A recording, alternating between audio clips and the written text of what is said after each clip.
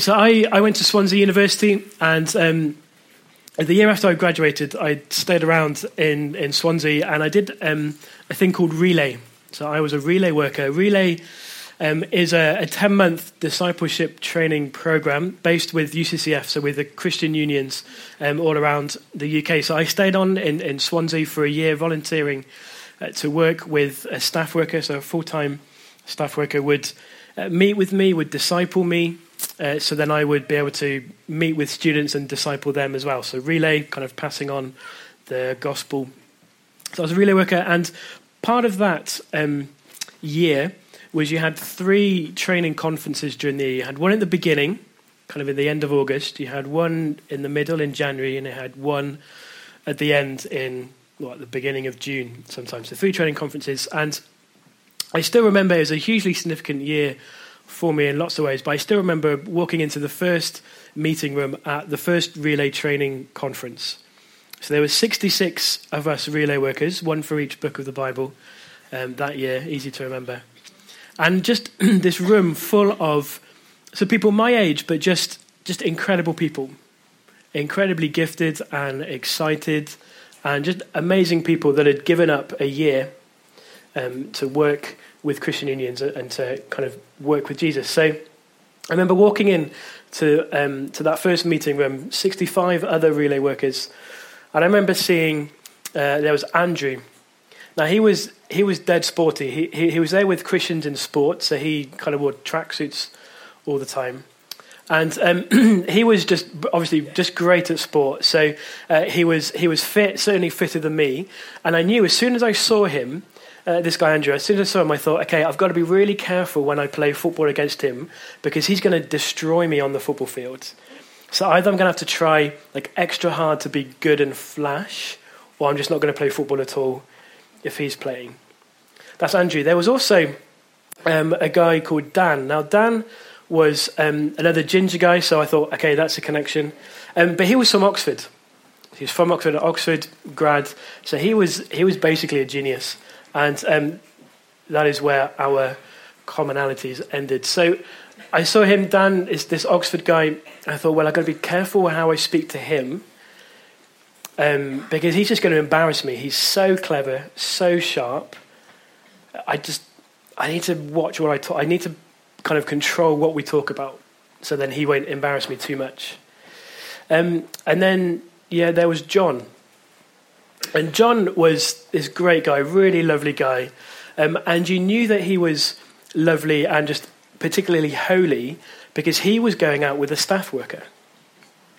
And that was just mind-blowing. A Relay worker going out with this guy must be, I mean, he is incredible, but he just must be off the scale. So his life is basically sorted already. And I'm just turning up at the beginning of this year.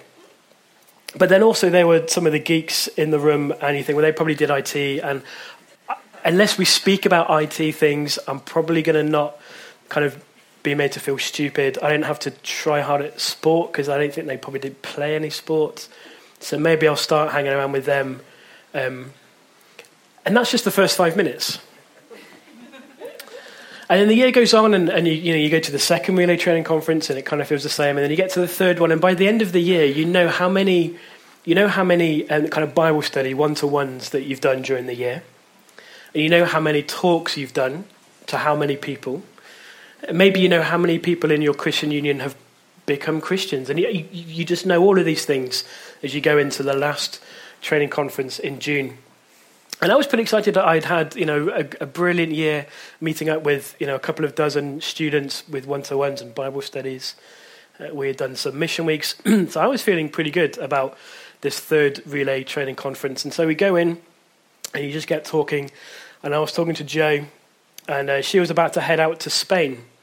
She'd be there for 10 years working with students. And you talk about kind of being fruitful and being useful for the Lord. I had done a couple of dozen one-to-ones in Swansea. Jo was going to Spain for 10 years. But also I spoke to a guy called Pete. And Pete was just incredibly talented, incredibly gifted. And he was going to, straight after relay, he was going to be a staff worker. Like, wow. I'm just going to do an admin job. But Pete has just done relay and he's going to be a staff worker. Then I spoke to Johnny. Now, Johnny was about to go over to Italy for a year. So I was going to move to Cardiff and do admin. He was going to go to Italy, and then he was going to get married to another relay worker called Kath. So his life was sorted as well. He'd planned it out. Italy, married to another relay worker, sorted. And that's just the first 5 minutes of that training conference. But it's just all messy, isn't it? And I wonder if you felt that even when these four guys were stood at the front sharing how they struggle with the comparison game, maybe you were there thinking, I do that. Well, at least I don't do that. Well, why do they think that? I'm so much worse than... It's just messy, isn't it? Just all the time, completely messy. But this whole mess that goes on in our heads and in our hearts, that's what we call the comparison game. It's in my heart every time I walk into a room. Literally. If I walk into a room, I am playing the comparison game in my heart, and it's absolute poison. Absolute poison. We all know the rules to the comparison game, don't we? Thou shalt compare and compete. Simple. That's the rules of the comparison game. Compare and compete. And it's not just me that does it. It's probably not just us that do it. Like, we all do it, but even the Bible is full of people that play the comparison game. You could almost pick anybody, any character in the Bible, and in some way they will have this compare and compete comparison game. But just think of Cain and Abel. So right near the beginning, they both bring offerings to God. Abel brings his out of the delight of his heart, and God accepts and blesses him. Cain just brings whatever he can find, and God doesn't bless him. Cain is immediately thinking, right, when I'm comparing what we brought, what was wrong with what I brought? But he's comparing himself with his brother. He's comparing the blessing that God gave him and didn't give him, and it's just compare, and then compete to such an extent that Cain kills Abel. Or jump a little further in the Bible, think about King Saul. So Saul was king of Israel. He was head and shoulders above everybody else. He was the king of Israel. And there's this little kid called David who grew up, and they were kind of close, but there was this song that people used to sing about Saul and David. I don't know the tune, but the words were, Saul has killed his thousands, David has killed his tens of thousands. And you read this account of Saul as king, and it's horrible because he's constantly comparing himself to David. He's constantly competing, so he spends his whole life just trying to wipe David out. Everything in his life is about comparing and competing. And that story is repeated all the way through. It didn't even talk about Adam and Eve at the beginning. You've got other people, all the way through the Bible. They play the comparison game, and we all play it. And it's poison because it makes everybody else a threat.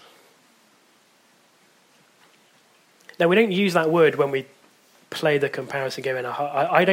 I don't say, okay, you're a threat, you're a threat, you're a threat. But that's what happens. That's the poison of the comparison game. So whether you're in the office or in a sports team, whether you're in a classroom or at the school gate or in a pub or at your dining room table, we play the comparison game and it's poison. And we're not even immune to that here in Trinity Chippenham, are we? One of the things that I love about Trinity, this church, is that we have kind of stated and written down values and like a vision. So every church, every organization, every group has values that drive what they do, but not everywhere is it written down. But we have some written down. There's some there, and we're going to put just some on the screen now in a second. But really these things, which are just going to be taken from the website, they're just our values of just what drives us. So what kind of church do we want to be like? So we want to see everyone transformed by the glorious love of the Trinity. And that looks like kind of those values, loving God, but particularly look at this one, loving one another. So I'll read it. We treasure our relationships with each other in the church community. We want to invest time to build healthy relationships characterized by authenticity and grace. We want to build strong households, which includes godly singleness, marriage, and parenting. We want to carry each other's burdens. We want to equip everyone to play their part in the church. We want to develop servant leaders in team-led ministry. That's what we think as a church it looks like to love one another, treasuring our relationships with each other. How good does that sound? Isn't that just something just beautiful about treasuring and cherishing each other so that we can flourish and grow? Just beautiful. But we're not there yet, are we? And the thing is that if we keep playing the comparison game, if this comparison game poison is in this church, we are never going to get to that place, because the comparison game is going to kill us. The comparison game will kill Trinity Chippenham, because either we will just compete with each other, either we'll do all we can to look like we've been transformed by the glorious love of the Trinity, or we'll sit in the corner and we'll hide because we're inadequate and we're fearful of even trying. So we'll compete by running hard and racing, or we'll just sit in the corner and not even try anything. See, comparing and competing, that's the poison of the comparison game. Is there any way to stop the poison? Is it possible for any of us to live lives of love that God calls us to and that is described in those values? One of the really cool things about being a relay worker in these conferences was at the very last conference, there's Bible teaching, and pretty much the only other thing in this training conference was for all the relay workers to share something that they've learned or enjoyed about their year. So every relay worker has 3 minutes, quite a strict 3 minutes, to present, summarize their year. And it's just a great time. You have, again, 60-odd people, and they're sharing stories, encouragements, ups and downs, things that have been helpful, things that have been exciting. And I got to do that as well. And really there were a couple of verses that really stick out for me as I think about my relay year. We used to talk about the comparison game lots on our relay year with other relay workers and with our staff workers as well. And there was a couple of verses that just came back to me just constantly through that year. And they were the verses that I shared in my 3-minute presentation. The verses in Hebrews chapter 12. So if you want to grab your Bible and turn to Hebrews chapter 12. So Hebrews was a sermon that was preached to mostly Jewish Christians. So it was a sermon written down, preached to Jewish Christians about not giving up.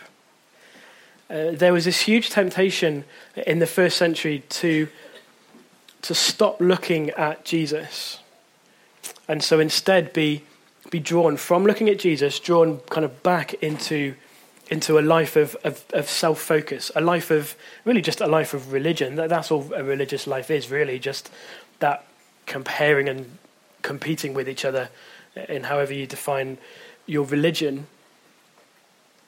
And that's really what the whole of Hebrews is about. And you get to Hebrews chapter 11, and Hebrews chapter 11 is this incredible kind of museum of faith, kind of one of the great chapters of faith in the Bible. It's a Madame Tussauds full of Bible people whose faith and whose focus was on the Lord who saves. That was, and really, if you look at Hebrews 11 when you get home, it's just packed full of individuals and groups whose faith and focus was on the Lord. And then we get to Hebrews chapter 12, and I'll read verses 1 and 2. So these are the verses that I shared after my relay year, and these are the verses that we'll look at this morning. Therefore, Hebrews 12, verse 1 and 2, therefore, since we are surrounded by so great a cloud of witnesses, let us also lay aside every weight and sin which clings so closely, and let's run with endurance the race that's set before us, looking to Jesus, the founder and perfecter of our faith, who for the joy that was set before him endured the cross, despising the shame, and is seated at the right hand of the throne of God. Hebrews chapter 12, verses 1 and 2. And I think all that's saying to us this morning is don't play the comparison game, but instead let's together look to Jesus who's on his throne. Together look to Jesus who's on his throne.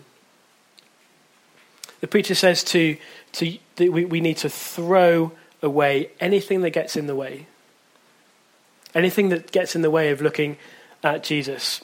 It's no use trying to run a marathon if you're wearing moon boots. Even if you have the most comfortable moon boots known to man, you're not going to get very far because they're just going to get in the way. They're going to slow you down. They're going to stop you from getting to where you need to go. We lay aside every weight and sin that clings so closely, and instead together look to Jesus who's on his throne. It's a simple question, really. What gets in the way of you seeing Jesus? What gets in the way of you seeing Jesus clearly? For some of us, that answer is going to be really obvious. It is going to be a sin which clings so closely to us. So the thing that you're probably thinking of right now, maybe that's the obvious answer. The sin that clings so closely gets in the way. But maybe, well, probably for all of us, we need to reject things that are a bit more subtle, a bit more kind of that comparison game that kind of eats away, that poison that eats away at us. So maybe for some of us, we need to reject kind of being cool or being seen as cool. Maybe we need to reject being seen at all. Maybe we need to reject kind of being visible all the time. Maybe we need to throw off as individuals and as a church. Maybe we need to be throwing off the hiding behind a fear of failure. So we see other people that are succeeding, however we define succeeding, and we think, well, I'm not even going to get anywhere, like me and Andrew, the sporty guy, I'm not going to get anywhere near him playing football, so I'm just not going to play football. We need to throw that fear of failure off. Maybe some of us need to stop chasing that dream of comfort. Maybe that, the thing that we think, well, if only I had this, then I would be okay. If only I had this, then me and Jesus would be okay. And those guys that were, like John, who was dating, is now married to the staff worker, or Johnny and Kath, who are going to get married. If I just had that, if I just had that relationship, then me and Jesus would be fine. If I just had this house, this family, this anything, this dream, we need to throw that off because it just gets in the way. We just need to look at Jesus. Anything that gets in the way or blurs your vision of Jesus, just lay it aside, put it down. And that's especially true with the comparison game because it's poison. But we're only going to stop playing the comparison game if our hearts have been won by Jesus. Because it's easy just to say, okay, today I'm not going to play the comparison game. I'm going to make sure I play it better than them. Oh man, I played it, right. Or I'm not going to play it as well as they. We just always do it, don't we? We're not going to just stop playing the comparison game unless in our hearts, in our deepest desires, and our focus is on Jesus. So it'll be easy for me this morning to just stand and say, okay, just stop playing the comparison game. Look at Jesus. And I'll probably say that 2 or 3 times. Stop playing the comparison game. Make sure you look at Jesus. And then we'd sing again and we would pray and we would go home and we'd be thinking, okay, stop the comparison game. Look at Jesus. And maybe that would work for about 2 minutes. So instead of doing that, instead of me telling you to stop playing the comparison game, instead of me telling you to look at Jesus, let's actually look at Jesus. Is that okay? We'll actually look at Jesus. And let's compare the comparison game with Jesus. Which kind of sounds a bit weird. We're going to play the comparison game by comparing the comparison game with Jesus. Just to say, okay, which is better? Which of those is our heart's going to want? To keep playing the comparison game, or our heart's going to see Jesus and say, actually, I want you? The comparison game is poisonous because it robs us of security. So in my heart, too often, I define my faith. Particularly, I define how strong faith is in me. So I walk into a room and I look at you, and immediately in my heart, I'm deciding if I'm up or down. Is my faith strong enough? I'm not really sure. Okay, so let me look at you. Is it stronger than yours? Probably not as strong as theirs. So it robs us of security, because some days I'm up, some days I'm down, just never sure how I'm doing, because I'm always comparing myself with you. But Jesus is different. What does Hebrews 12 say? Jesus is the founder and the perfecter of our faith. In other words, not me. See, he defines our faith. It's he that gives us our faith. He grows our faith. So when we're talking about faith, don't compare and compete with other people about our faith. Faith is you see Jesus and you say, wow, yes. And your faith is safe in Jesus. It's safe. Even the weakest yes to Jesus is safe because he is safe, because he is strong. Your faith is safe in Jesus. You are safe in Jesus because you are in Jesus. See, the comparison game robs us of security, but when we see Jesus, the author and perfecter, the hero, the champion of our faith, it's him. It's not you and it's not me. The comparison game is also poisonous because it robs us of joy. So there's no security in the comparison game and there's no joy. I mean, think about it. If you play the comparison game all the time, when do you ever celebrate? You can't, can you? Because you've always got to compare and you've always got to compete. And even if you have a slightly good day or a slightly good few minutes, that went really, really well, you think, oh, yeah, but what about them? And you're comparing and competing against them. You can't enjoy the comparison game. There's no joy. It's just a constant running of comparing and competing. But what about with Jesus? Well, the preacher in Hebrews says, Jesus endured the cross. He despised the shame for the joy that was coming. He goes on to say, well, Jesus shares that joy with us. With Jesus, there is joy. Not joy in personal safety or success. That wasn't the joy that Jesus was looking forward to. Not in personal success or safety. Jesus' joy was in his Father's delight. Jesus was killed on a Roman cross. He was cursed by God so that his bride, which is me and you, could share his joy. See, the comparison game, it's not just that it robs us of joy, it just doesn't offer any joy. Maybe fleeting, the joy of getting one up on someone for a few seconds. But with Jesus, there is joy. Jesus said, come to me, all who are weary and heavy laden, and I will give you rest. The comparison game will never end. But with Jesus, you go to him and you stop. And you stop at his feet.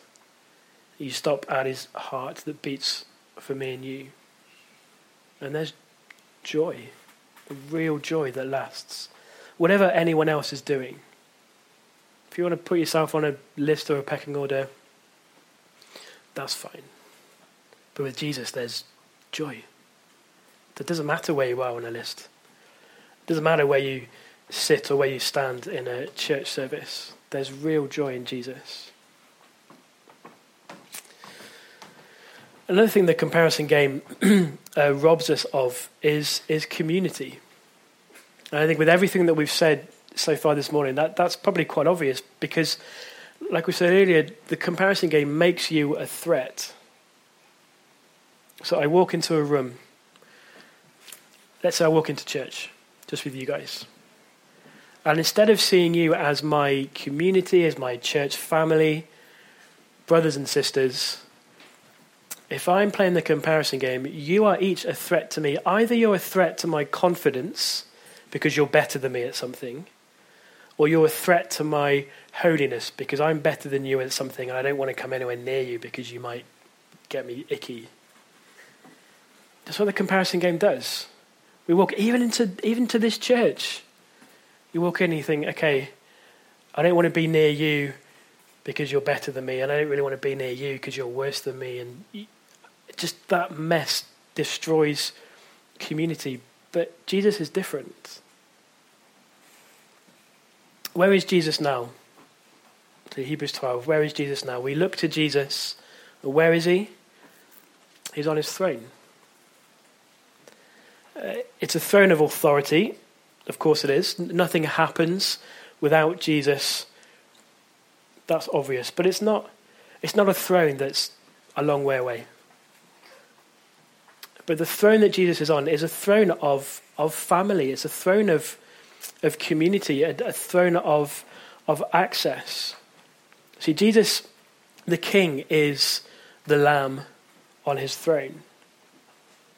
Jesus is the Lamb of God. He is the innocent one that was pierced for my transgressions, who rules the universe, but with love. And his love and being with him is greater than the fleeting pleasures of any sin. And so together we can look to him who is our everything. And when we do that, everything else melts away.